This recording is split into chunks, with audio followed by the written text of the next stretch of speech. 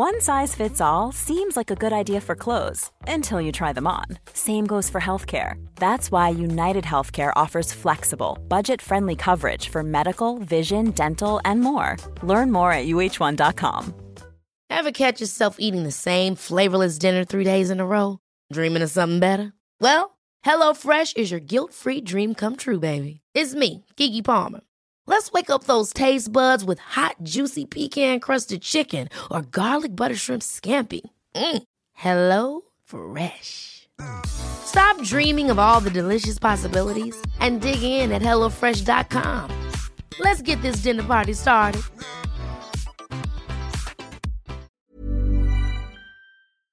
Hej och välkomna till AT-läkarna med Ann-Katrin Kådan och mig, Ida Björnstjärna.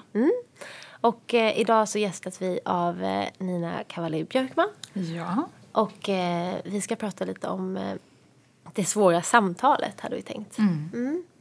Och också om ditt val av specialitet. Ja. Så välkomna. Välkomna.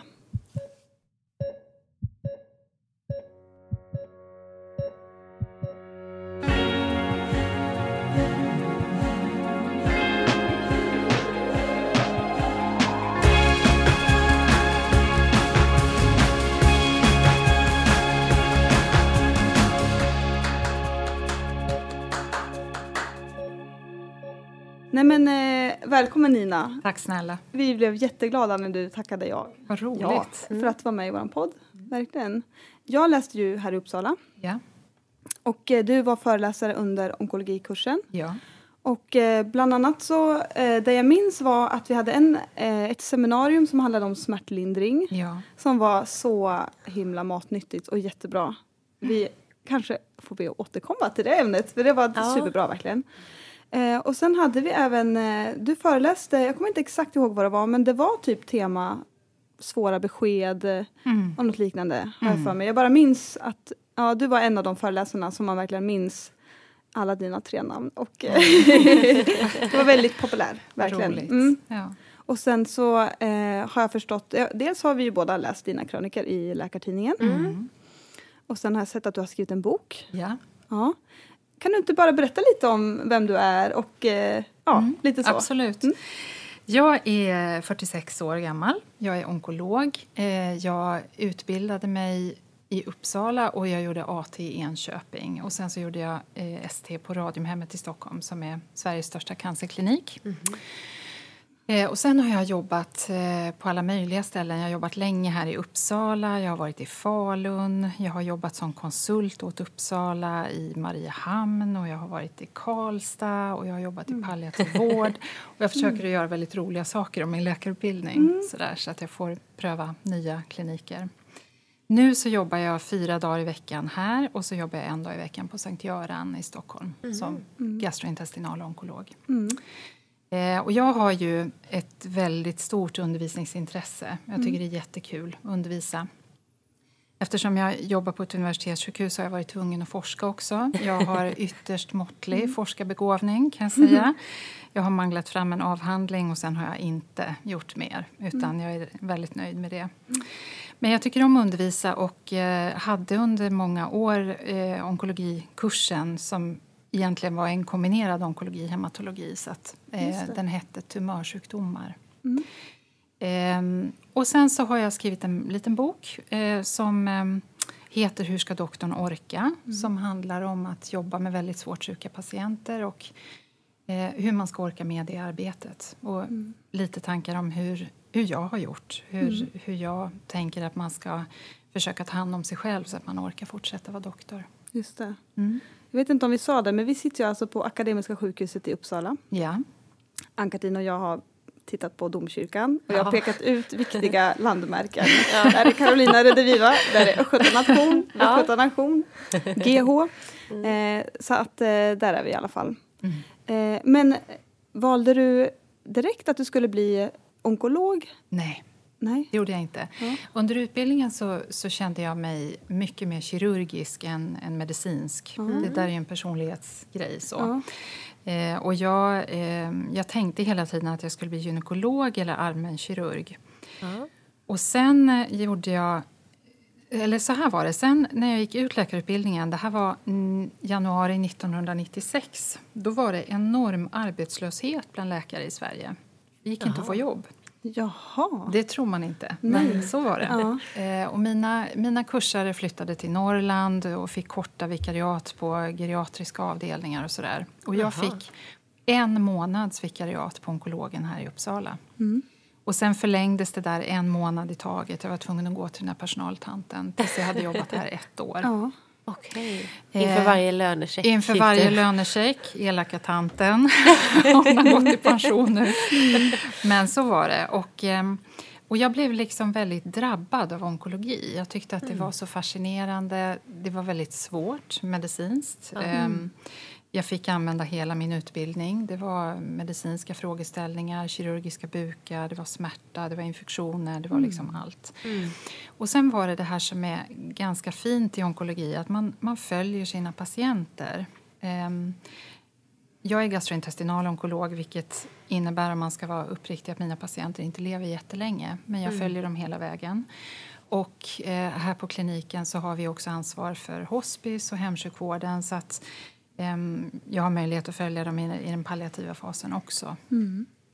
Och jag vet vad deras hund heter och jag vet vad deras barnbarn heter. Och det är ett väldigt trevligt sätt att jobba som doktor. Så att när jag hade gjort det där året så gjorde jag AT. Och sen skulle jag pröva min kirurgdröm. Så vickade jag 1 halvår på kirurgen. Och kände att det inte matchade det här. Och sen blev det onkologi. Sen tror jag också att i kirurgi så bör man ha en viss fallenhet. Man bör ha det i händerna. och kanske i själen också. För dels så hade jag det inte i händerna. Och dels så kände jag väldigt tydligt när jag jobbade där att när det kom en saftig buk till akuten, då skulle alla andra springa ner dit och slåss om att få operera. Och jag kände aldrig det suget. Nej, just det. Nej. Så det var bättre för mig att bli onkolog. Jag och Ann-Katrin diskuterade lite inför det här att vi har inte superbra koll på vad en onkolog gör. Nej. Det är såklart olika då. Du var inne på gastrointestinala tumörsjukdomar. Men kan du berätta vad gör en onkolog? Vi har en ganska unik utbildning i Norden. Därför att vi har utbildning både i strålbehandling och i medicinsk onkologi. Och det beror på våra geografiska förutsättningar. Att vårt land är långt och vi är glesbefolkade, så vi kan inte ha 2 olika specialiteter, utan man måste kunna behärska båda. Men i praktiken så brukar man profilera sig åt det ena eller det andra hållet. Så att jag är medicinsk onkolog, min man är strålonkolog kan man säga. Men vi har samma grundutbildning. Och som medicinsk onkolog så lär man sig behandla alla cancersjukdomarna. Vi jobbar med cytostatika, med antikroppar, med moderna läkemedel som tyrosinkinashämmare och mTOR-hämmare och så. Men vi ägnar oss väldigt mycket också åt bara symptomlindring. Bra smärtlindring, bra kontroll av illamående, gott bemötande, omhändertagande av väldigt svårt sjuka människor. Så att det är ett brett och väldigt roligt jobb, tycker jag. Jag har ännu inte riktigt känt att jag måste byta bort det. Ja, men varken Ida eller jag hade gått med någon onkolog under utbildningen. Okej. Hur kan en vanlig dag se ut för dig? Jag har oftast nu för tiden mottagning. Jag har gjort en period i livet och jag hade avdelningsarbete väldigt mycket och ansvarade för vårdavdelningar. Men det brukar bli så att man börjar med det och sen så när man har jobbat ett tag så har man mottagning. Så jag har till exempel vanlig polyklinisk mottagning när jag träffar cancerpatienter. Vi har en halvtimme per patient och då träffar jag dem och går igenom var de befinner sig, hur mycket symptom de har, vad jag kan hjälpa till med, vad vi ska lägga upp för plan, om det behövs anslutning till palliativ hemsjukvård. Sen har vi här i Uppsala en uppdelning så att de patienterna som går under behandling, de har mottagning här inne på vår behandlingsavdelning. Och då har jag mottagning där, men då har alla patienter cellgifter som ska ordineras eller antikroppar eller immunterapi eller någonting annat. Och då gör jag samma arbete fast jag också ordinerar behandlingarna. Och sen har vi halvdagar när vi sitter på multidisciplinära konferenser, går igenom alla nya patienter tillsammans med kirurger och radiologer och patologer. Och tumörgruppsarbete när vi som jobbar med min subspecialitet och diskuterar våra patienter, hur ska vi lägga upp det och vad ska vi byta till för behandling och så. Så det är väldigt mycket jobb. Det är jourer förstås, för min del nu för tiden bakjourer. Och det blir bara tyngre och tyngre för att vi blir bättre på att behandla människor. De lever längre och då har vi dem längre och så har vi flera patienter och onkologerna är lika få som tidigare. Jaha, det är bristvara. Det är bristvara, det är det absolut. Vad tror du det beror på? Jag tror att det beror på att vi inte har haft ekonomiska förutsättningar att anställa tillräckligt mycket gästläkare. För vi har jättemycket underläkare som söker jobb här. Ja, okay. Så det är populärt, men landstinget har inte riktigt berett om möjlighet att stanna hos oss och utbilda sig. Vilket är synd, för det tar väldigt många år att bli en duktig onkolog. Det kan jag tänka mig. Ja, så det... Ja. Du sa gastrointestinala tumörer. Vad är det vanligaste då? Eller vad ser så du? De vanligaste cancersjukdomarna är bröstcancer hos kvinnor och prostatacancer hos män. Och sen så kommer de andra stora sjukdomarna som är kolorektalcancer, som är min stora då. Och sen så är också lungcancer en viktig sjukdom för båda könen. Och sen så har vi alla de andra typerna av tumörerna. Malignt melanom och njurcancer och alla de andra. Och i princip så jag tycker om att åka ut på landet och jobba någon vecka ibland. För då får jag allting osorterat. Och kan uppdatera mig. Men det som jag är riktigt bra på, det är kolorektalcancer, ventrikel, esofagus, pankreas, levercellscancer. Men du har även de andra som du sa där, cancerdiagnoserna som bröstcancer och man är ju ingen riktig onkolog om man inte kan bröstcancer. Liksom, det måste man kunna. Men ni är inte så specialiserade här i Uppsala så att ni har liksom ett center för kolorektal och ett för bröst? Ja, alltså vi har ju då en tumörgrupp där det jobbar 3-4 läkare som bara håller på med bröstcancer. Men man måste kunna gå bakjour, man måste kunna hantera lite av varje och så. Så att universitetssjukhusen är ganska sektionerade, men det är ändå så att man måste vara lite allmänbildad. Just det.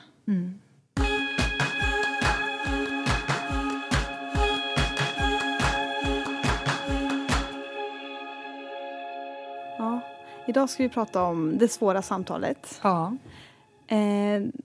Vad tänkte du, Ann-Katrin? Vad tänker du på det svåra samtalet? Vad kan det vara? Ja, men det finns ju lite olika saker som vi har pratat om innan. Det kan ju vara dels ett cancerbesked. Och sen så, som kanske en del tänker när de får ett cancerbesked, ett dödsbesked. Alltså att man ska ge ett besked om att nu kan vi inte göra mer. Det behöver ju inte alltid ett cancerbesked innebära egentligen. Men det är ju 2 olika steg. Och sen så har vi pratat lite, jag och Ida, om att även ibland så får man ju berätta för anhöriga att någon har gått bort. Till exempel på akuten. Ja. Ja, var det något mer vi nämnde, Ida? Det var väl de stora sakerna. Dels patientperspektivet och sen anhörigperspektivet. Vad gör du mest, Nina? Då är det inte kanske så ofta som du får lämna cancerbesked när de kommer, utan... Det är sant. De flesta av mina patienter, de har fått sitt besked av kirurger eller av husläkare. Så att de vet när de kommer till mig att de har cancer. Men jag tänker precis som ni att det finns så många olika steg. Det är ett otroligt hot mot livet att få en allvarlig diagnos. Och det glömmer människor aldrig, det samtalet. Men sen kan det komma en tid då behandlingen går bra och det ser lite ljusare ut. Och sen helt plötsligt så svänger pendeln och så kanske det går dåligt. Eller så inträffar någonting, man får en komplikation och så kan man helt plötsligt inte driva en kurativ behandling längre. Och då måste man prata med patienten om att nu går den här sjukdomen inte att bota längre. Och sen längre fram så kommer det att nu börjar det bli kort om tid. Och till sist så handlar det om att nu är det några dagar kvar. Så att det är liksom många steg och människor uppfattar det där olika. Det finns de som tar ganska lätt på det första beskedet men blir fullständigt förkrossade längre fram i processen och vice versa. Så att det är, vi tenderar att tala om liksom en brytpunkt och jag gillar ju tyvärr inte det där ordet.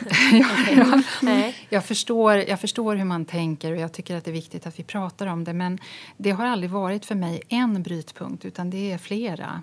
Och det handlar ju oftast om att man följer sin patient och man har en fortlöpande dialog om här befinner vi oss nu och nu finns det bara en sorts cellgifter kvar att pröva och om de inte fungerar då kan vi inte längre behandla sjukdomen och så vidare så att man hela tiden stämmer av och alla de samtalen i sig är ju, om man nu vill använda den termen då, små brytpunkter. Men sen finns det ju, jag inser att min verklighet står för mig och jag har också stått på akuten och fått berätta att vi klarade inte återuppliva din man. Och det är ju en väldigt definitiv brytpunkt om man säger så. Och dessutom kanske en situation när man träffar den anhöriga en enda gång. Så att det finns olika varianter, helt klart. Vi AT-läkare är ju väldigt mycket på akuten. Och jag var med om ett fall där en patient kom in som var tidigare frisk inom situationstecken. För den här personen hade rökt hela sitt liv men aldrig sökt vård. Liksom. Och kom in med en svår sepsis med sin familj. Och fick ganska oväntat ett hjärtstopp på akuten. Och vi påbörjade ju HLR. Eller jag var inte med utan jag gick med anhöriga. Liksom. Och sen så gick inte det och jag var tvungen att berätta för dem att han inte hade klarat det. Det är ju jättesvårt verkligen att i sånt akut skede behöva ge ett dödsbesked till några som kommer dit och tänker att nu ska vi få lite penicillin och sen åker vi hem igen. Hur ska man göra det på ett bra sätt tycker du? Har du några generella råd? Just det här, om vi tar det först då till exempel, om man ska ge ett dödsbesked till anhöriga på akuten. Jag tror att, eller jag har lärt mig längs vägen att det handlar inte så mycket om vilka ord vi använder. När jag gick min egen utbildning så var hela tonvikten hela tiden på hur man formulerar sig och vad man säger och sådär. Och det är sant att människor får väldigt skarpt intellekt i såna här situationer och kommer ihåg många år efteråt vad doktorn sa. Men de kommer ännu mera ihåg hur doktorn betedde sig. Och det här hävdar jag bestämt därför att jag brukar fråga mina patienter, berätta hur det var när kirurgen lämnade det här beskedet, berätta hur det var.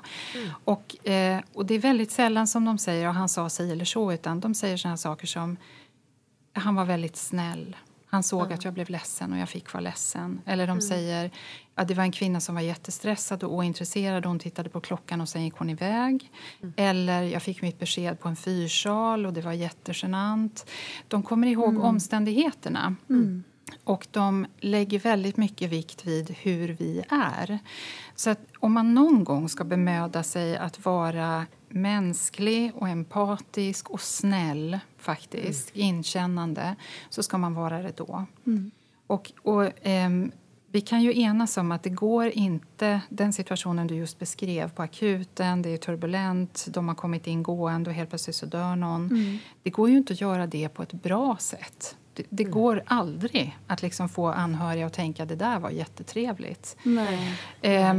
Men om man ska göra det så bra som man kan, då tror jag att man ska vara vänlig, man ska sätta sig, man måste se till att det finns tid. Att ingen liksom störtar in och rycker i dörren just då.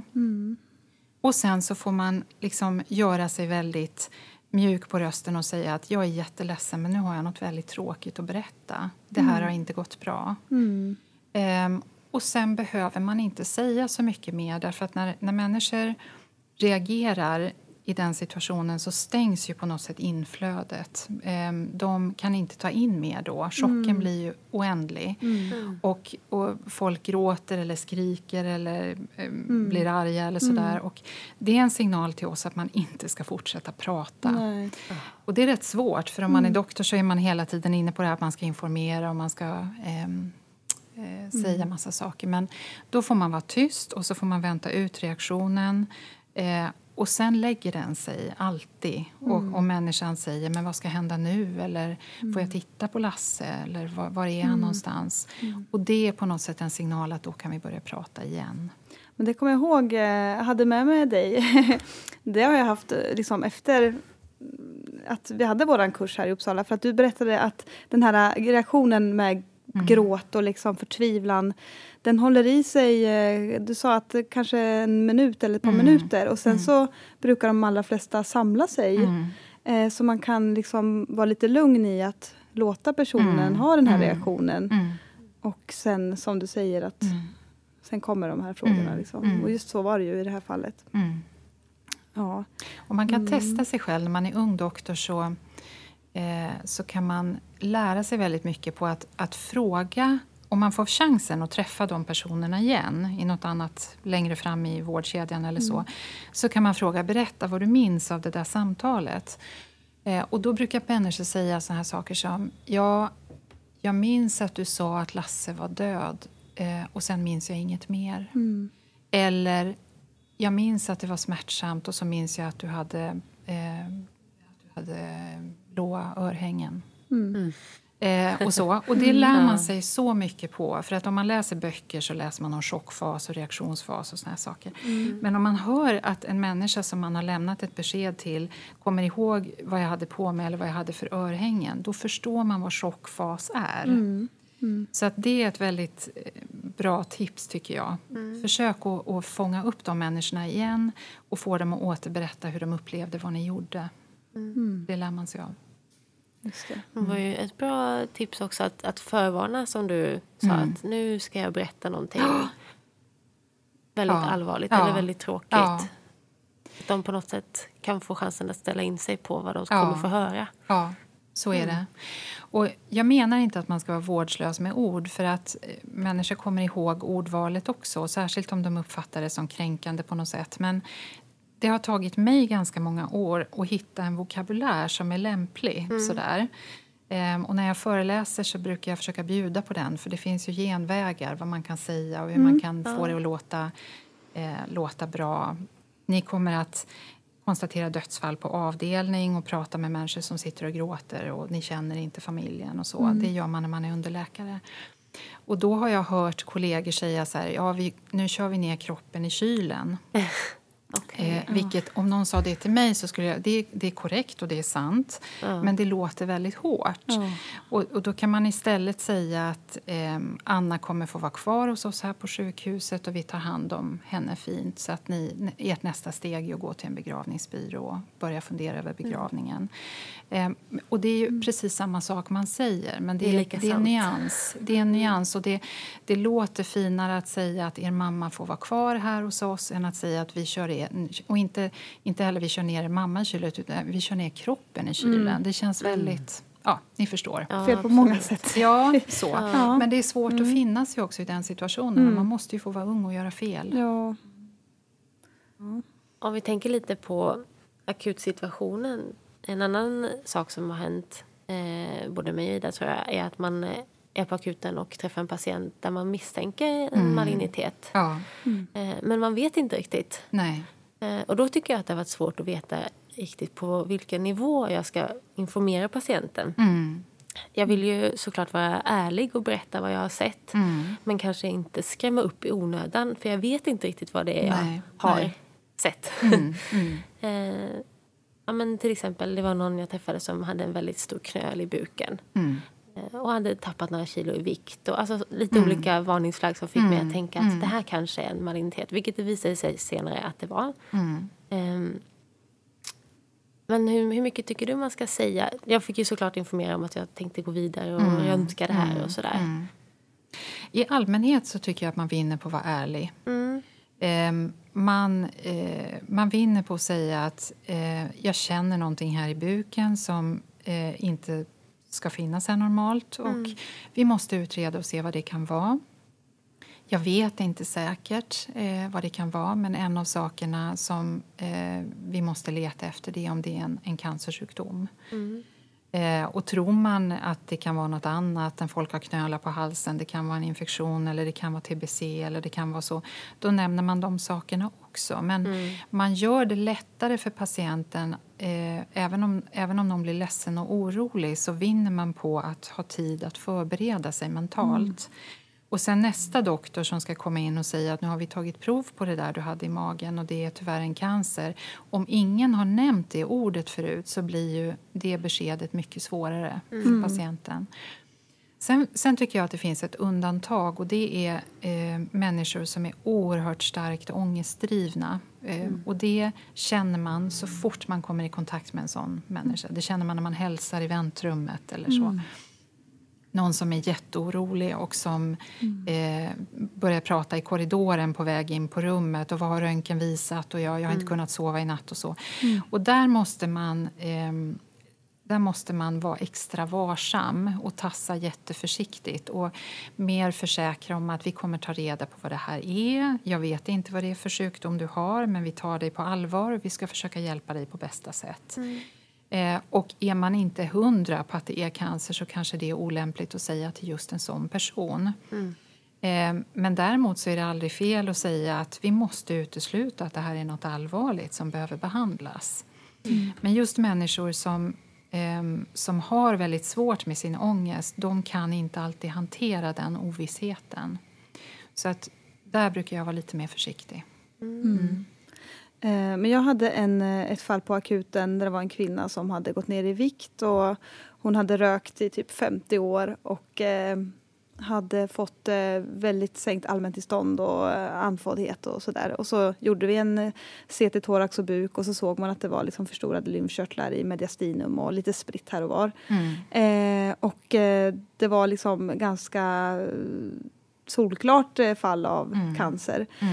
Och då skulle hon då läggas in för vidare utredning. Och så pratade jag lite med liksom, min äldre kollega. Sådär, ska vi... Vad tycker du att jag ska säga liksom? Men då tyckte den personen inte att jag skulle använda ordet cancer. Utan säga att det är någonting som vi behöver vidareutreda. Och att vi ska lägga in dig för det här. Men sen kände jag lite att vi var ju nästan säkra på att det är cancer. Så det kändes lite som att man skyddar sig själv på något sätt. Att inte säga det. Ja, så då kände jag att det var lite fek liksom. Eller jag kände mig inte så nöjd med att jag inte liksom hade sagt det ordet. Sen hade jag liksom på något sätt lindat in det och typ sagt det indirekt. Fast för oss kanske det är indirekt. För en person som inte har någon kontakt med sjukvården så kanske man inte alls förstår om man inte verkligen får höra det ordet.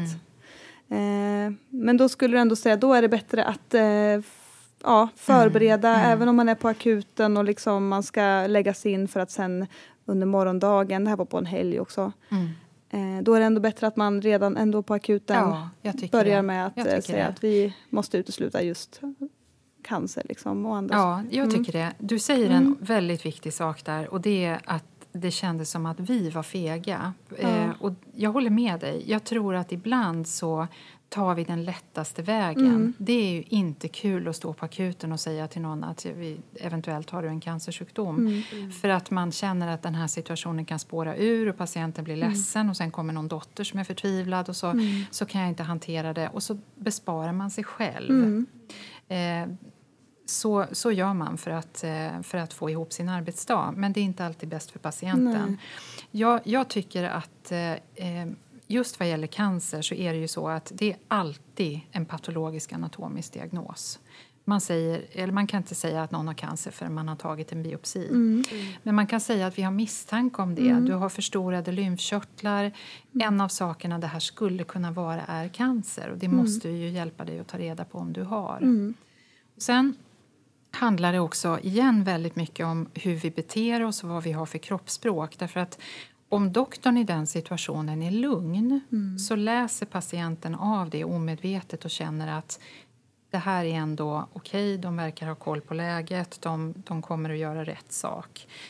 Och det är väldigt svårt för när man är ung så är man ju inte lugn i den situationen. Jag minns själv hur jag var flammig i ansiktet och torr i munnen och fortfarande är det faktiskt i vissa samtal. Och det läser patienten också och ser att doktorn ser jättestressad ut. Och det måste innebära dåliga saker för mig. Så att när man har jobbat några år så lär man sig nästan att skådespela det där lugnet därför att det är väldigt bra för patienterna. Men jag kan nästan känna att man vill så gärna göra patienten nöjd eller glad. Och liksom, det är som att man tänker att om jag inte säger ordet så kanske vi kan låtsas som att det inte finns. Man vill ju egentligen alltid säga till de som kommer till akuten att det är ingenting farligt. Men det finns ingenting att oroa sig över. Det är bara att åka hem och ta det lugnt. Det är liksom precis. Men det är inte att jag säger att personen eventuellt har cancer eller om man vet senare sker att den har cancer som gör den ledsen. Det är ju det faktum att den har cancer, vilket den kommer bli varse förr eller senare. Så är det. Och då får man... Det är jättekloka saker ni säger. För att det ligger i vår natur att vi har valt det här yrket därför att vi vill hjälpa människor. Och sen så måste man säga saker som gör någon förtvivlad och som ändrar hela den människans liv. Och det vill man inte. Man vill trösta och man vill säga bra saker. Men då får man försöka tänka några steg längre fram på hur patienten kommer att känna sig om de inser att vi har undanhållit information. Och hur sviken man känner sig och hur lurad man känner sig. Jag har precis i dagarna haft efterlevande samtal med en ung man vars fru var min patient. Och hon fick, det var många fel längs vägen, men hon fick i alla fall inte ett uppriktigt besked från början att hennes situation var palliativ. Nej. Utan hon fick ett besked av kirurger att men vi försöker att ge lite cytostatika och sen längre fram så kanske vi kan operera. Och jag var ytterst bekymrad över det här för jag såg hennes röntgenbilder och tänkte att jag kommer aldrig att gå och operera. Men hon hade fått det beskedet och vi ägnade 4 månader åt cytostatikabehandling och sen fick hon beskedet att det går inte att operera. Och hon kände sig så lurad. Vi ältade det i många samtal att hon upplevde att de doktorerna hade stulit 4 månader av hennes ganska korta liv. Och det är inte försvarligt. Helt enkelt. Nej. Så att jag tror att man vill vara snäll mot människor och då får man försöka tänka att man är faktiskt det på ett väldigt konstigt sätt genom att vara uppriktig. Just det, ja. Och där i situationen på akuten tänker jag att man ber om att få ett rum. Till exempel, ofta har ju patienter varit på röntgen och ligger i korridoren. Att man kan tänka på sådana saker. Att man liksom går in i ett rum och avsätter liksom tid. Och att, Jag kan ju känna i en sån situation att jag gillar liksom att ha kontroll. Och när jag ska ge ett sånt besked så vill jag helst egentligen kunna allting som patienten ska kunna fråga om. Och det är ju det man känner att man inte kan heller. Att till exempel om man misstänker lungcancer. Jag kan inte svara på prognosen för henne eller honom. Men man skulle ju vilja att vi misstänker det här. Och då är det... Och sen har liksom ett helt... Då tar en du liten fram PowerPoint-presentation. Kunskaper. Men egentligen så är det väl... Man får ju säga så mycket man kan och inte mer. Men det är ju det jag kan känna ibland. Att man känner sig otillräcklig i att man ger besluten också. Men då ska man tänka att när man har lämnat ett sånt besked. Och det sjunker in hos patienten och eventuella anhöriga. Vad du har sagt. Då finns det ingen hjärnkapacitet att börja fundera över behandlingar och statistik och prognos och så. Utan det är vad man orkar med vid det tillfället. Sen i nästa steg så måste de få träffa någon som kan den här sjukdomen och som kan berätta om sådana saker. Men det viktigaste du kan göra där på akuten det är erbjuda lugn och ro. På ett mänskligt sätt förklara att så här är det. Det ser tyvärr inte bra ut. Och jag kommer att se till att du kommer få träffa någon som kan förklara för dig vad som händer nu. Och det räcker. Ja, men det är bra, väldigt bra tips att man säger att du kommer att få träffa någon. Liksom. För det har hindrat mig några gånger att jag känner att nej, men jag är inte rätt person. Jag kan ingenting om lungcancer. Jag vet inte hur man ska förklara det här svåra. Ja, det tror jag många ryggar tillbaka för att man tänker att man kan inte tillräckligt mycket. Nej. Men i den situationen så räcker det att vara människa och att bara liksom sitta hos patienten. There's never been a faster or easier way to start your weight loss journey than with PlushCare. PlushCare accepts most insurance plans and gives you online access to board-certified physicians who can prescribe FDA-approved weight loss medications like Wegovy and Zepbound for those who qualify. Take charge of your health and speak with a board-certified physician about a weight loss plan that's right for you. Get started today at plushcare.com/weight-loss. That's plushcare.com/weight-loss.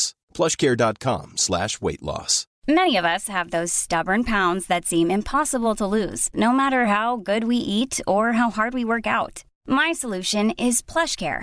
PlushCare is a leading telehealth provider with doctors who are there for you day and night to partner with you in your weight loss journey. They can prescribe FDA-approved weight loss medications like Wegovy and Zepbound for those who qualify. Plus, they accept most insurance plans. To get started, visit plushcare.com/weight-loss. That's plushcare.com/weight-loss. Hey, it's Ryan Reynolds, and I'm here with Keith, co-star of my upcoming film, If, only in theaters May 17th. Do you want to tell people the big news? All right, I'll do it. Sign up now and you'll get unlimited for $15 a month and 6 months of Paramount Plus Essential Plan on us. MintMobile.com/switch. Upfront payment of $45 equivalent to $15 per month. Unlimited over 40 gigabytes per month. Face lower speeds. Videos at 480p. Active Mint customers by 531.24 get 6 months of Paramount Plus Essential Plan. Auto renews after 6 months. Offer ends May 31st, 2024. Separate Paramount Plus registration required. Terms and conditions apply if rated PG. Sen en sak som många gör fel, det är också att man försöker att trösta genom att lämna en massa information. Ni får ta det med en nypa salt när jag säger att man gör fel, för att det finns ju förstås inget rätt eller fel. Men jag tror att det är många som känner, man har sagt någonting, patienten blir förtvivlad, hustrun börjar gråta. Då vill man på något sätt ta tillbaka eller ställa till rätta eller sådär. Exakt. Och då hör man helt plötsligt sig själv börja säga en massa saker om att man är så bra på att behandla cancer nu för tiden. Och det har kommit en ny studie, Och det, konstigt nog, så upplever många patienter det nästan som kränkande. Att doktorn försöker att få dem att sluta gråta så att vi kan fortsätta prata. Däremot så är många patienter otroligt tacksamma över att få den där tystnaden. När någon faktiskt tar tid och tålamod att sitta medan någon annan är ledsen. Just det. Så att om man kan behärska sig så ska man vara tyst. Nej, men jag kan ju bara gå till mig själv om jag är ledsen och vill liksom lätta mitt hjärta. Då har jag vissa personer i omgivningen som man vet att man kanske inte gärna går till, som kan vara jätteempatisk och allting, men som gärna vill prata väldigt mycket och liksom trösta väldigt aktivt verbalt liksom, och kanske krama om en och sådär. Och man bara känner att jag blir helt kvävd här. Jag vill ju bara liksom få ur med det här. Att bara finnas där och lyssna och liksom vara närvarande. Ja, men det är bra, för man kanske inte vet riktigt vad man ska säga. Då kanske man inte behöver känna den superpressen på att välja rätt ord. Nej. Utan vara lite tillbaka. Ja. Men på tal om att behärska sig, får man börja gråta själv som läkare? Jättebra fråga.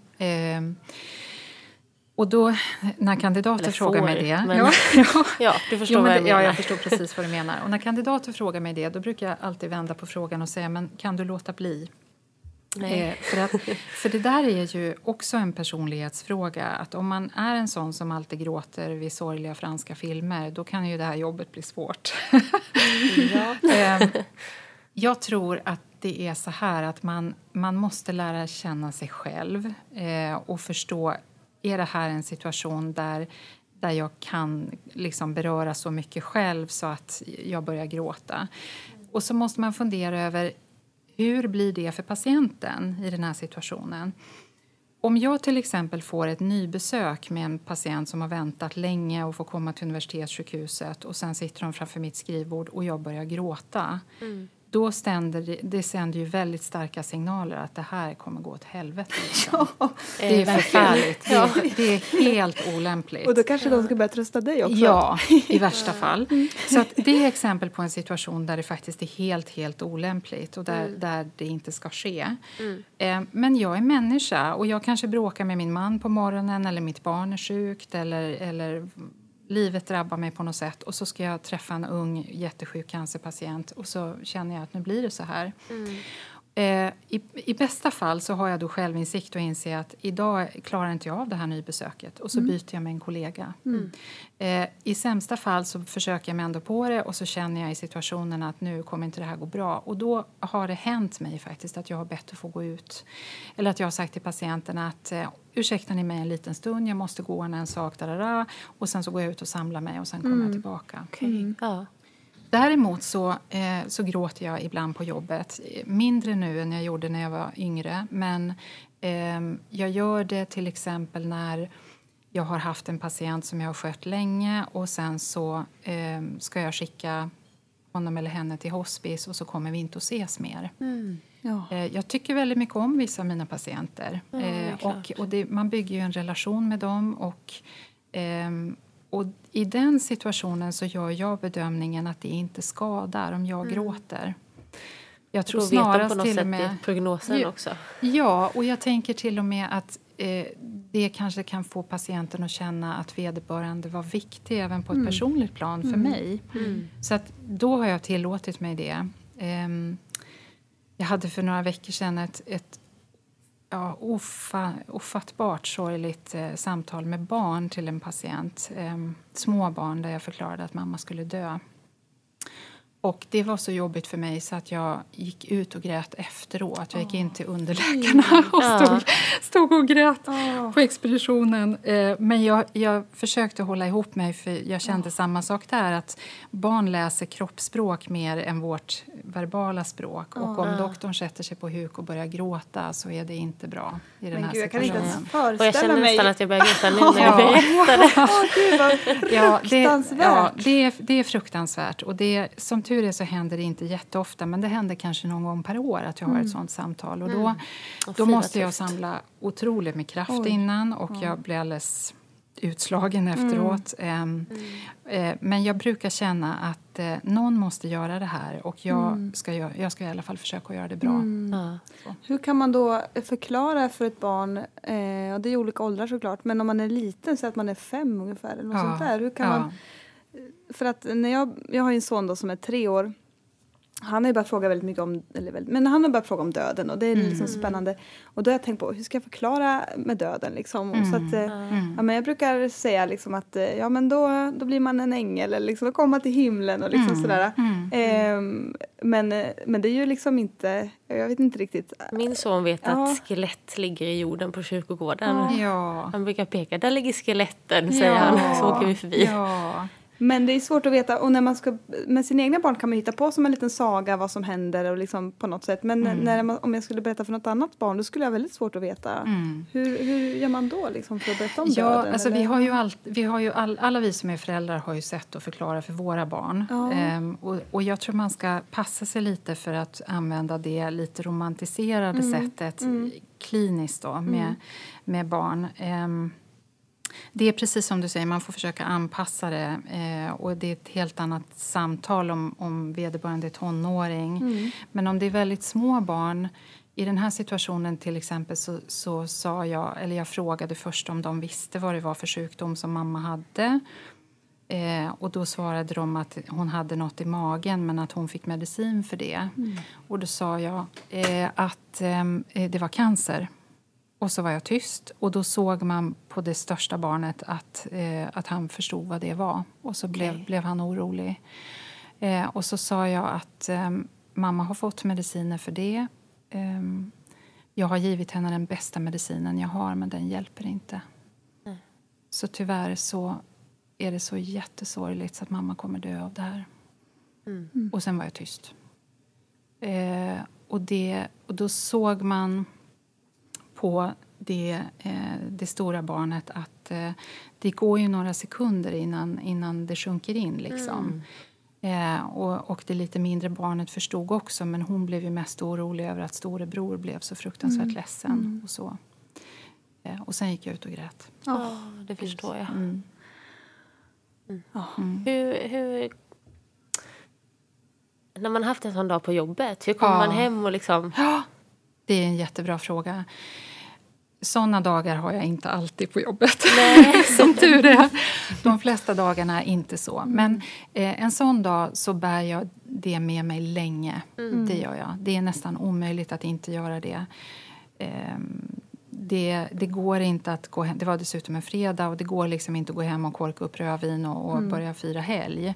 Utan jag tänker ju, och jag går hem och tittar på mina barn och tänker att jag får ha mina barn och så.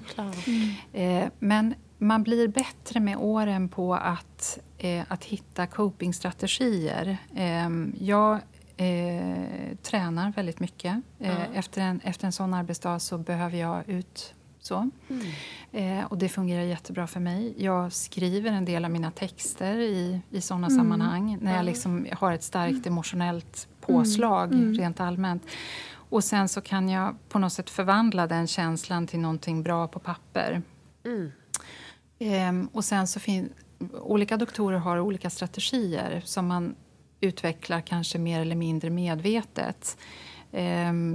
Det finns, jag har skrivit en del av dem i min bok, men det finns en rolig doktor här på sjukhuset som säger att när han har det riktigt jävligt så badar han skållhett. Ja, det kan jag på något sätt förstå varför. Ja, jag också. För det kan renande man liksom. Det är renande. Man kan inte tänka på något annat än att det brinner i skinnet.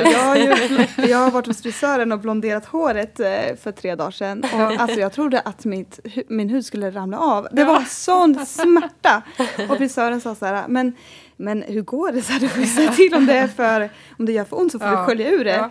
Och jag bara, nej men det går bra så här. Man vill inte sluta mitt i, för då blir det ju orange liksom. Och nej men det gick bra. Och sen så, men jag trodde nästan att jag skulle svimma för det gjorde så ont. Och sen så sköljde hon ur det där i alla fall och torkade och så. Och sen så liksom lite senare på dagen när jag hade torrt då kände jag liksom att jag hade så här sår i hela hårbotten. Att det liksom hade runnit var, så här klumpar. Men det kanske är en behandling man ska testa. Ska ta en sån dag. Du då kan går man och blonderar håret. Hårblekning. Ja, precis. Gud.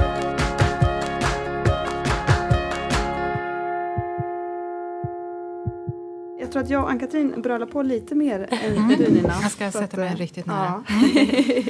Ja. Väldigt bekvämt.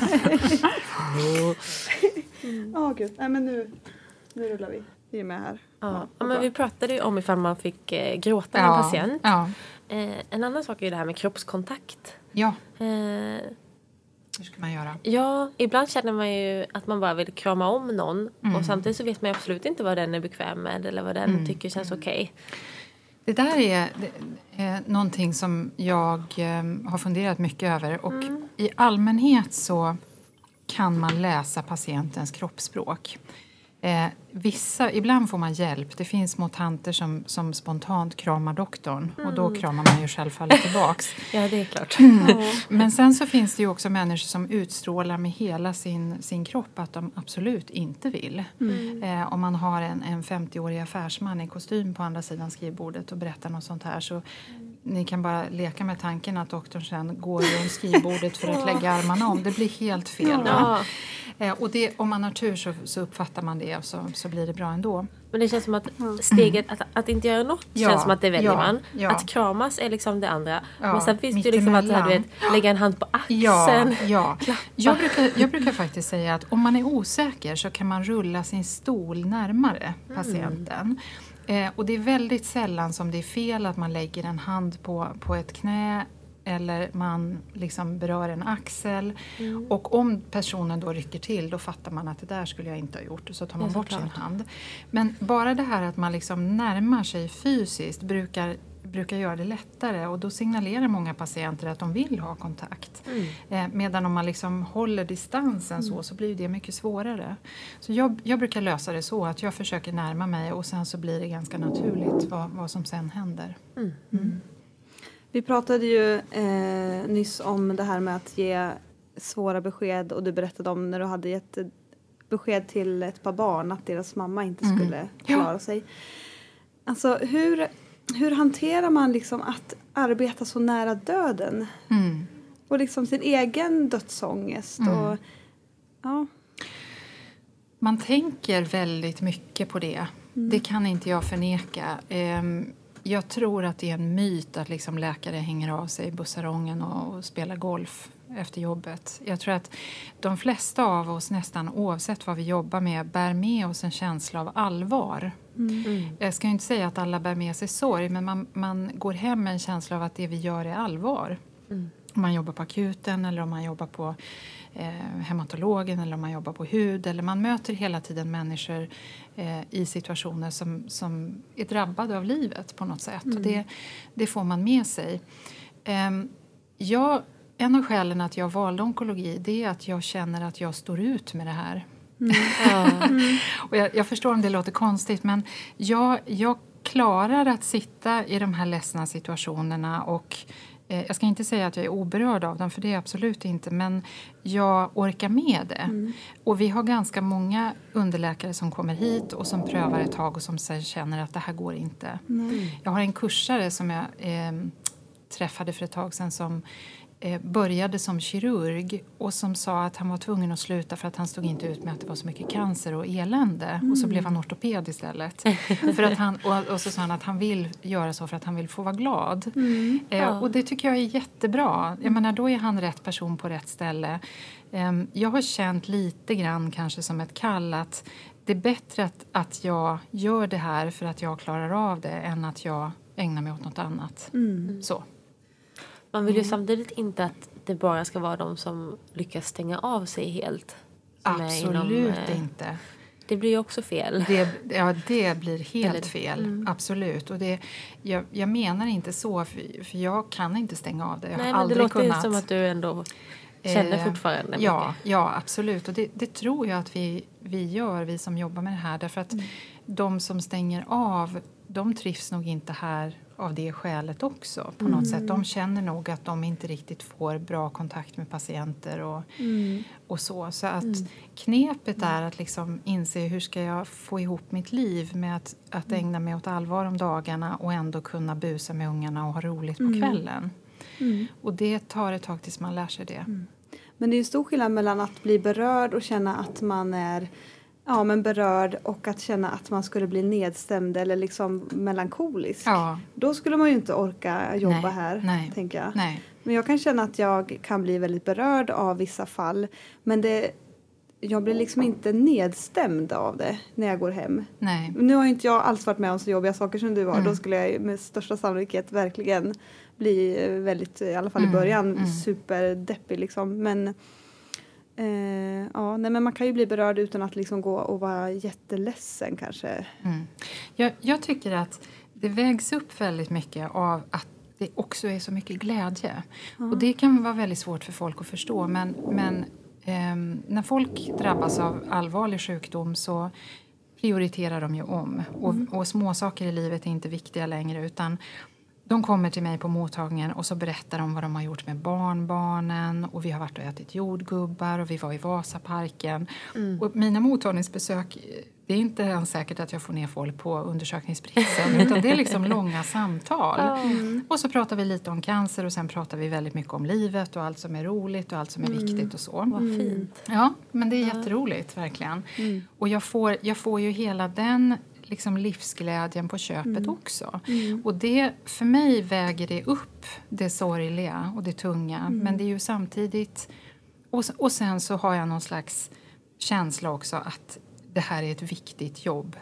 Ni får förstå det på rätt sätt. Det är liksom inte ego på det sättet. Men jag tänker att det är viktigt att någon gör det här jobbet och att man försöker att göra det bra. Och den känslan kan liksom bära mig genom de här tunga. Men tycker du att döden har blivit mindre skrämmande? Både och. Jag är egentligen inte så rädd för att dö själv. Men sen jag fick barn så har ju det fått en annan dimension. Därför att jag har ett ansvar för mina barn. Och det här, den problematiken var som allra störst när barnen var jättesmå. För då har man en djurisk instinkt att man måste leva. Och hemma så skulle jag leva, om ni vet, ni har små barn själva. Man är liksom vaken dygnet runt och gör allt för det här lilla knytet. Och sen så skulle jag gå till jobbet och klappa på människor som höll på att dö. Och det var jättesvårt. Och då fick jag ångest själv och kände att jag måste leva till varje pris. Det här får inte hända mig. Och den känslan går inte att stoppa. Och det var tungt. Men sen så har det liksom lagt sig och... Det är klart att den kategori patienter jag har allra svårast för, det är småbarnsföräldrar. Så är det. Träffar du många småbarnsföräldrar? Eller många unga personer? Så? I de cancerformerna som du har mest? Är man ung så drabbas man ju av lymfom och lymfom och testikelcancer. Men också en hel del kolorektal cancer. Bröstcancer hos kvinnor förstås. Och de patienterna kommer vi alla i kontakt med. Det senaste året så har jag väl kanske haft 4-5 stycken som är i 30-35 års åldern. Och det är tungt. Det är jättetungt. Och det är nästan lättare om det är personer som inte har barn. Måste jag säga. För just det här, jag känner så deras ångest över att behöva hantera att vara svårt sjuk och ha ansvar för ett barn. Så men då kan man också tänka, men någon måste ta hand om dem också. Och jag har haft min beskärda del av bröstcancerkvinnor som berättar att de liksom känner sig pestsmittade. Inga doktorer vill ta i dem för det är så psykologiskt obehagligt. Och då sträcker jag på mig och så känner jag, men jag ska ta hand om dem.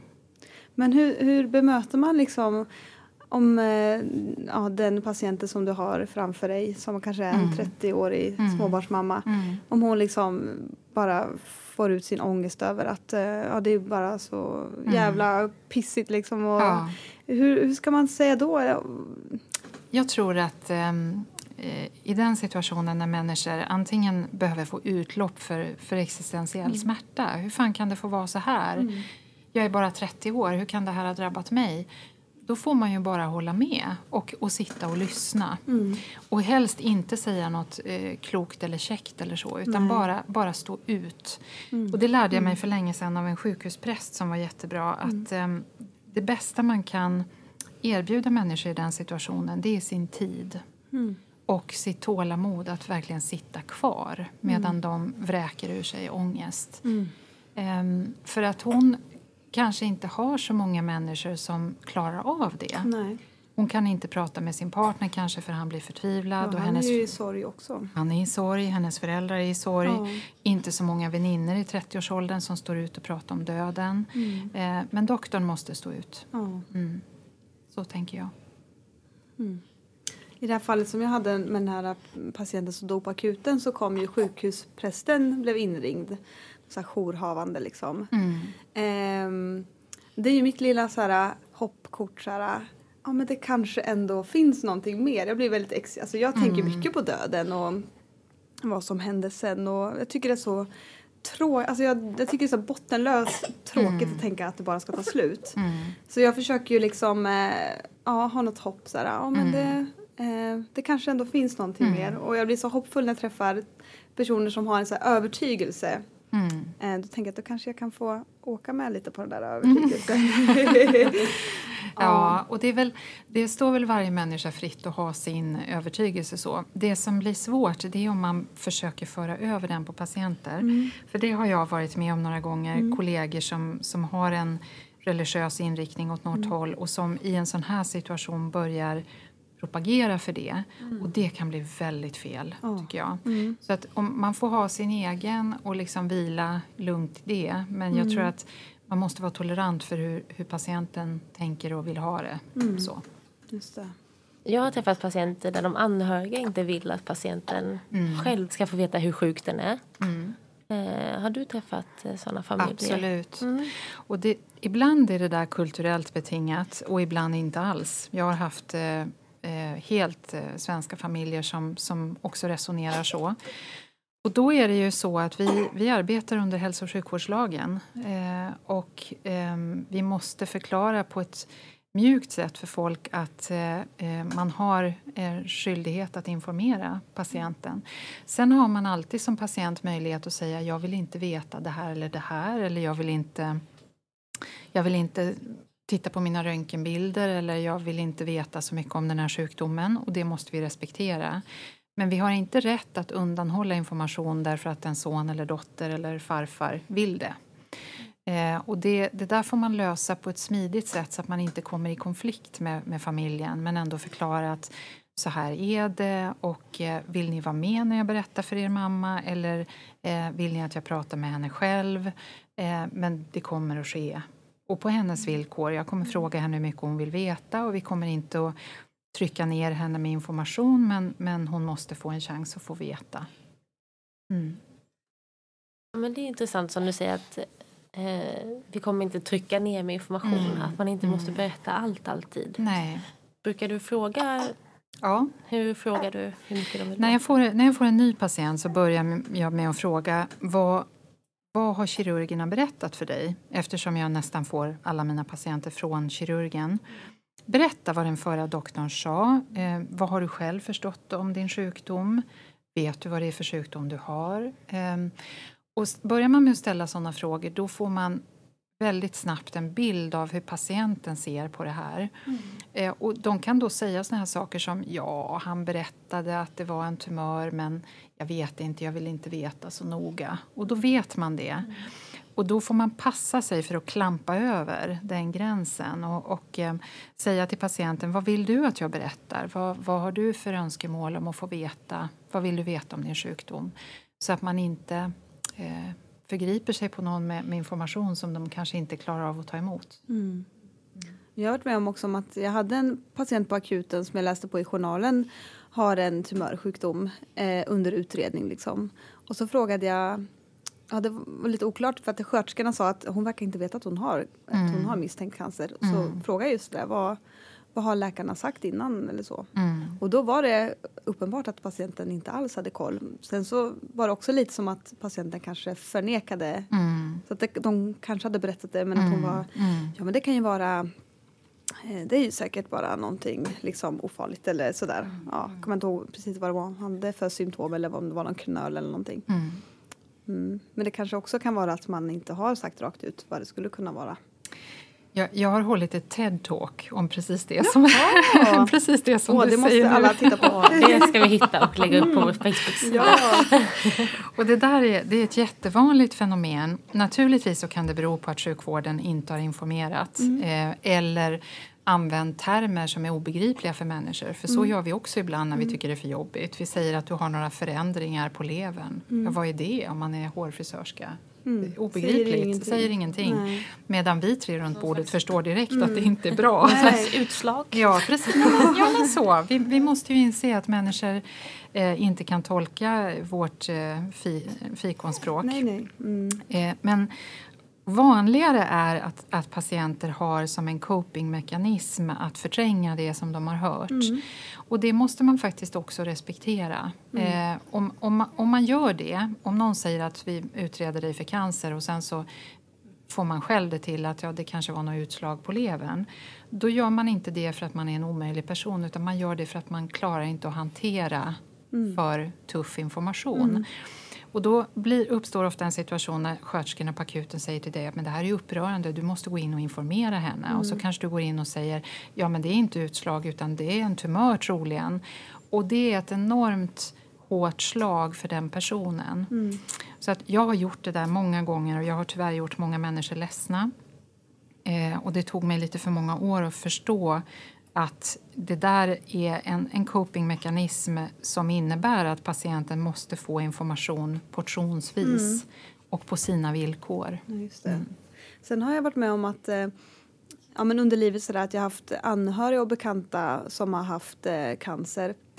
Och jag tycker det har ofta varit att personen har varit, det har varit väldigt mycket svängar. Att men nu verkar det som att Pelles pappa kommer bli frisk för att hans prostatacancer har gått tillbaka och liksom, det verkar bra nu liksom. Okej, vad kul. Och sen så några månader känner nej, nu ser det inte bra ut och och sen har det svängt igen. Men nu verkar det ändå som att det kan bli bra. Och jag tycker ofta man får höra att det är liksom som att folk har en uppfattning om att men man kanske blir frisk. Och sen så, nej nu är det inte så. Men man kanske ändå kan bli frisk. Och det är ju väldigt sällan så. Om man har en spridd cancer så är det ju väldigt sällan man kan bli frisk.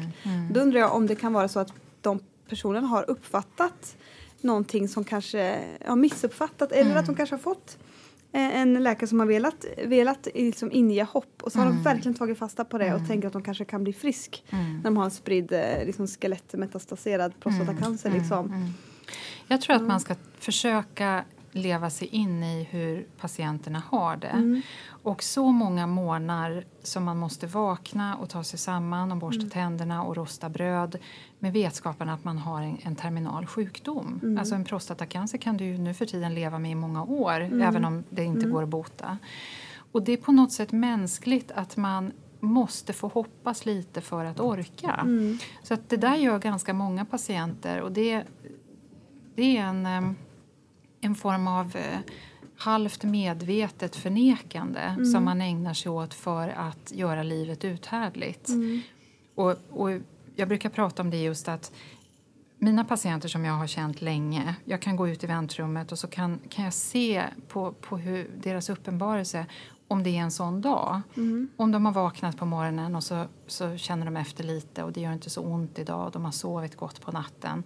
Då börjar de tänka att vi kanske borde byta tak på sommarstugan eller vi kanske borde åka till Kreta och det var så vackert där. Och sen så träffar de mig på eftermiddagen och så är de på något sätt uppfyllda av den här fantasin som det faktiskt är.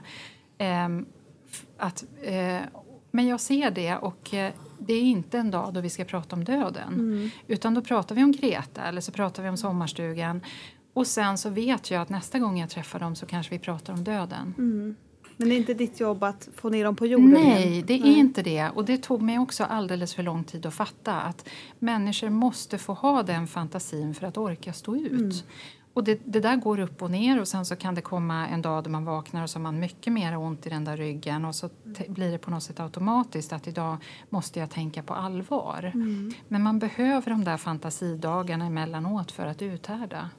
Men är det en svår balansgång att förstå om patienten faktiskt inte har förstått att den har en sjukdom som kommer leda till döden? Om de liksom inte har blivit ordentligt, att det inte har gått in, att man måste säga det en gång till? Ja, i sådana lägen när jag är osäker då brukar jag igen köra det här. Berätta för mig vad du har förstått om din sjukdom. Hur allvarligt tror du att det här är? Har du fått någon uppfattning om vad den här sjukdomen har för prognos? Och utan att då säga du kommer dö i den här sjukdomen så ger jag patienten möjlighet att liksom svara mig så att jag får en uppfattning om var någonstans befinner vi oss. För gud vad många gånger jag har gått på den här grejen att man hälsar på en ny patient och säger ja, du har kommit hit för att du har en spridd pankreascancer och så börjar de bara gallskrika och så har inte doktorn innan sagt det. Okay. Det har hänt mig flera gånger. Och, så att nu har jag slutat att inleda så. Precis. Nu börjar jag med att säga berätta vad kirurgen har sagt. Men om man hamnar i den situationen som du beskriver, vad gör man då? Ja, då har man ju inget val. Då, precis som när man lämnar ett svårt besked, då måste du vänta på reaktionen. Så då får de, vad är det sant? Och liksom leva ut det. Och sen när det har lagt sig så säger man att jag är hemskt ledsen att jag skrämde dig på det sättet. Jag visste inte att du inte var informerad. Vi har fått remiss av din läkare, men nu är du på rätt ställe och vi ska försöka hjälpa dig. Så. Men det är ingen bra start, så det ska man undvika. Händer det att patienter blir arga på dig personligen? Absolut. Du är ju negativa besked ibland. Ja, och jag menar, det ligger ju i sakens natur att man blir så arg, man blir så kränkt om man blir hotad till livet. Så att på den tiden vi hade HSAN så blev jag anmäld massor med gånger. Inte för att jag hade gjort medicinska fel utan för att jag hade varit budbäraren. Och det får man på ett plan förstå och på ett plan blir man rätt less på det också. För vi gör vårt bästa för människor. Ett annat svårt besked är ju om man har gjort ett misstag och liksom leverera det eller så. Ett kanske lite banalt exempel var när jag var på akuten och skulle suturera en fingerskada på en fingertopp och bedövade fel finger. Och det kändes så bara, nej. Jag bara kände hur blodet lämnade mitt huvud. Det var i början liksom av AT-placering. Jag bara kände, nu dör jag. Typ. Jag tänkte så här, gud, nu har jag verkligen begått en vårdskada. Men det var en väldigt snäll patient. Men det kan ju vara både små och stora misstag man personligen gör och även kanske som den kliniken har gjort. Har du några bra exempel? Eller hur kan man liksom, utan att linda in det, alltså så här, samtidigt så vill man behålla en professionalitet och inge en trygghet att vi vet vad vi gör. Samtidigt som man inte vill ljuga och säga att vi har gjort allting rätt. Man kanske ändå måste berätta att man har gjort någonting fel. Förutom att man vill inte rasera förtroendet. Alltså jag måste erkänna att jag gör en fullständig pudel. Jag har gjort väldigt många fel och jag brukar säga det utan att tänka på om patienten kommer tycka jag är professionell eller inte. Jag brukar gå in och säga jag är jätteledsen men jag har gjort fel och vad det nu är för någonting. Och jag har gjort en del rätt stora fel faktiskt. Under tiden jag gjorde ST så räknade jag fel på cytostatika så att det blev 10 gånger för mycket. Och det upptäcktes på apoteket så att det drabbade aldrig någon människa. Men hade det gått in i patienten så hade ju patienten dött. Så det sov jag dåligt över många månader. Och även i en sån situation så hjälper det oss som doktorer att läka om vi erkänner att vi har gjort fel. Och jag är så rädd för det här amerikanska systemet om vi kommer att hamna med advokater som ska försvara oss och man liksom ska förneka inför patienten att man har gjort fel. För att jag tycker att det hjälper oss att bli bättre läkare att erkänna när vi har gjort fel. Och jag tycker att det hjälper oss som grupp också att vi berättar för varandra när vi har gjort fel. Så de gånger jag har gjort det, då har jag bett rakt av om ursäkt och förklarat. Jag har till och med uppmuntrat någon patient att anmäla och då gör de ju inte det utan det blir ju så här, men flicka lilla. Inte.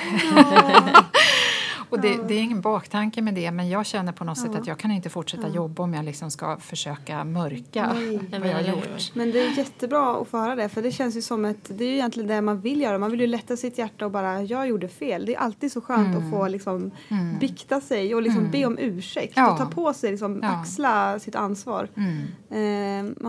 Kan du inte berätta om det här kirurgiska trösten som tycker jag var så underbart? Ja, det har blivit ett begrepp faktiskt. Det var lite roligt det där, för att ibland så träffar jag kirurger som säger, det är du med kirurgiska trösten. När jag var AT-läkare så gjorde jag nej, det var jag inte alls. Det var den här perioden då jag jobbade på kirurgen efter AT när jag skulle pröva min kirurgdröm. Då opererade jag en app och jag var legitimerad. Jag måste ha varit 26 eller 27 år. Och jag hade en gammal urolog med mig på operation som assistent. Och sen så gick jag hem och var jätteglad över det där. Så kom jag tillbaka till jobbet morgonen därpå. Och då ligger patienten på IVA och blöder i buken. Och patienten var en 30-årig lantbrukare, helt frisk förutom den här appen.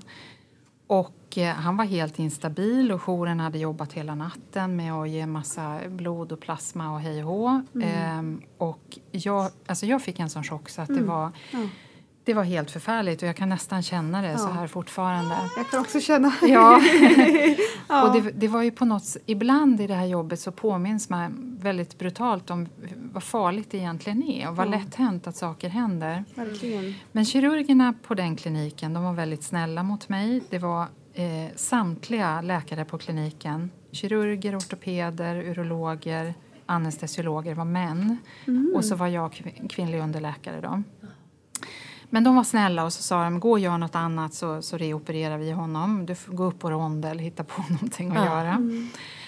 Och jag gjorde det och de räddade hans liv och hittade en artär som jag hade skurit av som de kunde ligera. Och det gick bra för patienten och han kunde skrivas ut efter några dagar där. Men jag mådde ju inte bra och jag hade ju verkligen, jag kunde inte sova, jag kunde inte äta. Jag liksom låg om nätterna och funderade hur jag hade kunnat missa den där artären. Jag satt och läste operationsberättelsen och ni vet sådär som man gör. Och kirurgerna tyckte från början att men Nina, vad fan, lite blod. Så, underbart kirurgisk copingstrategi. Men efter några veckor så på något sätt förstod de att jag satt och funderade på att skicka tillbaka legitimationen till Socialstyrelsen. Och då hände det här förunderliga att jag fick bli föremål för kirurgisk tröst. Och kirurgisk tröst, det går till så här att man sitter vid sitt skrivbord och så öppnas dörren. Och så kommer Bert Nilsson, 64 år, in genom dörren. Sjukhusets bästa kirurg. Och han säger inte hej utan han säger 1979 ska jag av koledocken. Okej. Och sen berättar han i väldigt stor detalj om den här operationen. Och hur patientens bilirubin steg till 278. Och patienten pendlade mellan liv och död i en vecka. Och han berättar och sen så går han ut. Och sen kommer nästa. Kommer Staffan Landerholm och berättar om något som han har skurit av. Och det var en helt omvälvande upplevelse för mig. Därför att vad som inte sades, men som jag fick tolka själv, det var ju att sjukhusets bästa kirurg kommer ihåg att 20 år tidigare så steg bilirubinet till 278. Så den mannen har också haft många sömnlösa nätter.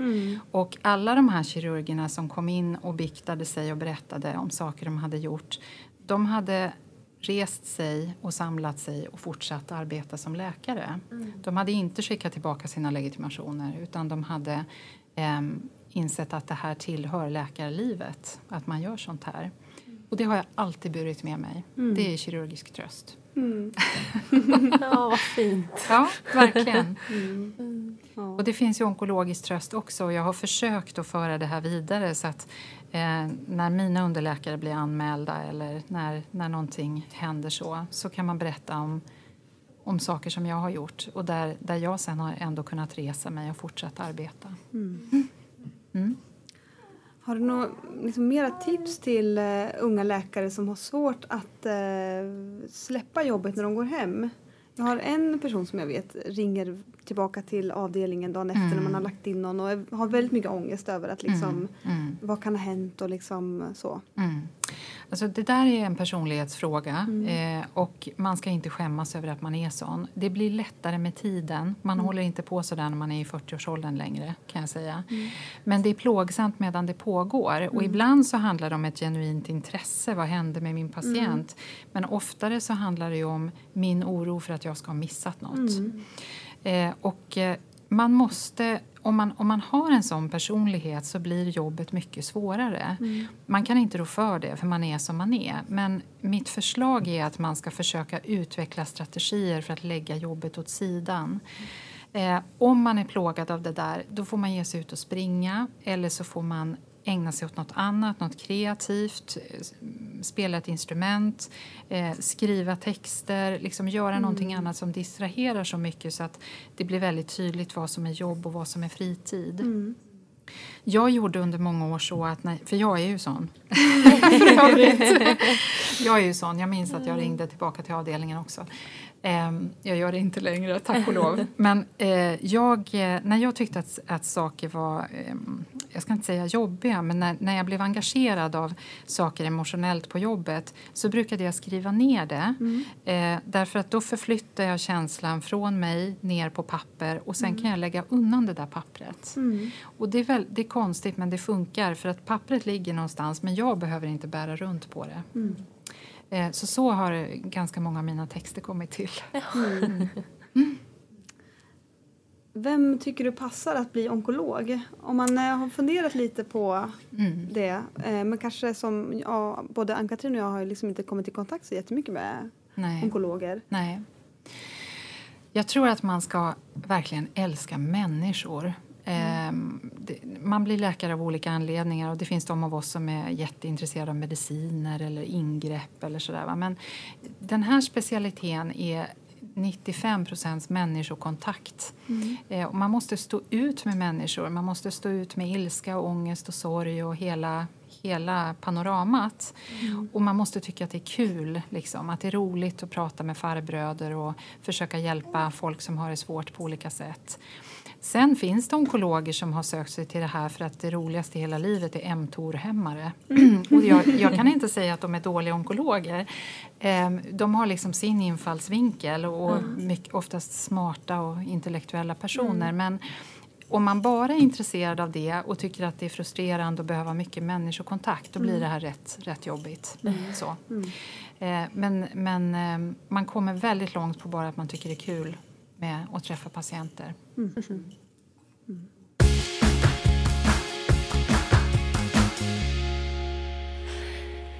Vi har ju pratat om både läkaryrket i stort och det här med svåra samtal. Är det någonting mer du skulle vilja skicka med som vi inte har nämnt? Om jag fick önska att jag hade gjort någonting annorlunda. När jag var yngre så önskade jag att jag hade haft större tolerans med mig själv. Det vill säga, jag tror att många känner en press att det ska vara perfekt. Att man ska veta hur man ska göra och vad man ska säga och hur man ska hantera människor. Och det finns ingen som gör det. Utan det tar ett antal år att lära sig. Man måste utveckla sin egen stil. Man måste bygga upp sitt ordförråd. Man måste bygga en bank av erfarenhet vad gäller hur människor reagerar och hur man ska bemöta. Så att jag tror att man ska vara väldigt tillåtande gentemot sig själv och acceptera att det här tar tid att lära sig. Men om grundinställningen är att det är roligt att träffa människor och jag vill bli bättre på det här, då blir det jättebra till sist. Och vi ska kanske bara avsluta med att om det är någon som lyssnar som vill antingen bara, ni kan ju skicka hurrarop till Nina så kan vi skicka dem vidare. Eller säga någonting annat till oss så kan man mejla oss på hej@atläkarna.se. Man kan skriva på vår Facebook-sida AT-läkarna eller följa oss och kommentera på Instagram AT-läkarna podcast. Tack så jättemycket Nina. Tack själv. Fantastiskt att få vara här och prata med dig. Jätteroligt att få vara med. Och tack alla som har lyssnat. Ja, vi hörs nästa avsnitt. Ja. Hej då!